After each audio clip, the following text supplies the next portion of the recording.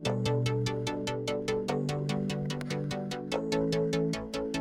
listening to the Set Life podcast with Reed Petro, the only weekday show dedicated to news, tech, tips, and techniques on all things cinematography.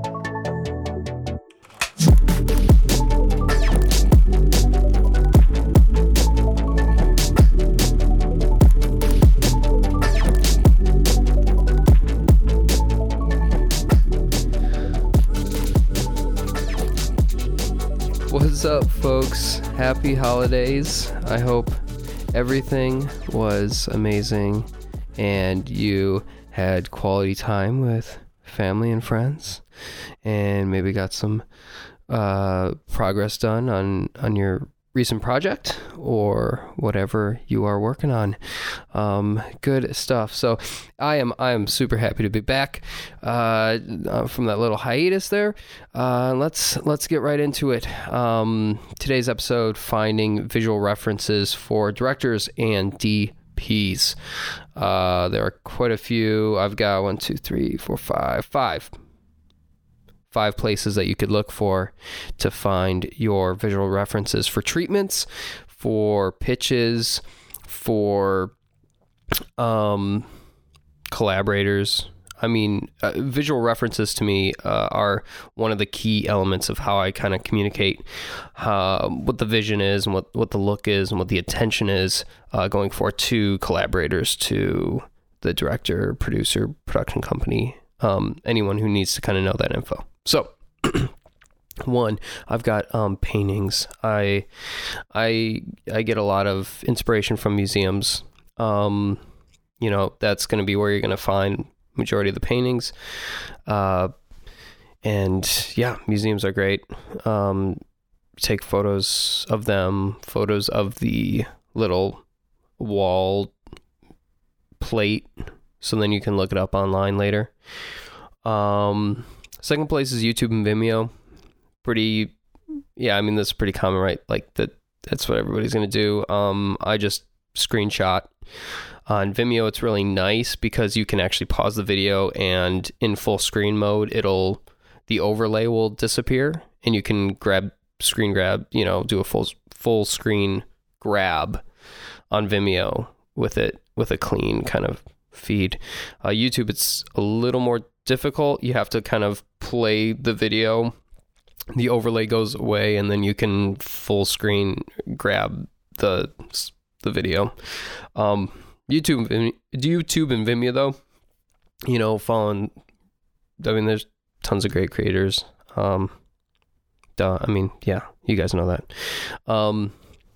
Third is stock footage sites. I actually recently got onto this from a friend of mine who told me about this. That's what he does. And stock footage websites like Film Supply or ArtGrid, or any of the other number of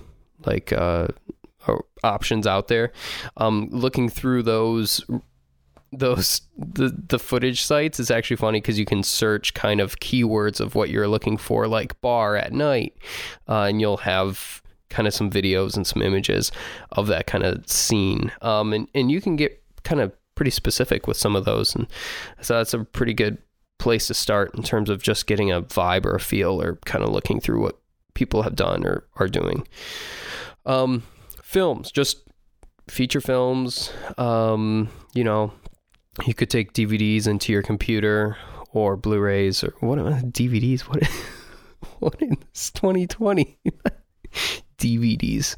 You could take your Blu-rays and play it on your computer, screenshot it, or there is this great website called Shot Deck that I just recently discovered, and it is amazing. They've got really high quality stills from tons of films, and it's all categorized, searchable, tagged, and so it's a really, really cool place. Check that out, Shot Deck. It's in beta right now, I believe, but you could sign up and to get access to it.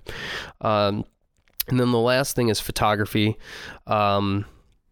Instagram, I'm getting a lot of visual references, just inspiration really from other people. But photography, it's there's a lot of great photography out there. I'm trying to think of what I grab visual reference wise. That's photography. It's more of the stock photography, kind of like I would do with the stock video footage. But you could go on Flickr. Flickr has a pretty good tagging system. Yeah, I don't know. Even Pinterest for vibes or moods or something. Yeah, you could use photography for visual references. Museums have really great photography if you go to a gallery or something like that, and you can get some really good stuff. I mean, a lot of the photographers that I look at, it is on Instagram, so they're photographers and they're doing good work, but which, I mean, you could use for a visual reference. I guess I just haven't pulled them off of Instagram ever, but that's totally, you could totally do that.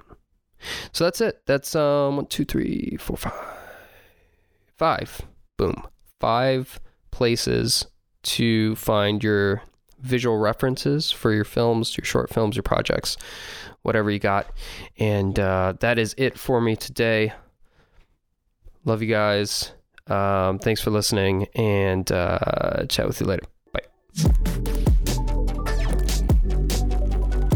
Thanks for listening. Have questions? Email the setlifepodcast@gmail.com. If you enjoyed the show, please rate, review, and subscribe wherever you get this podcast.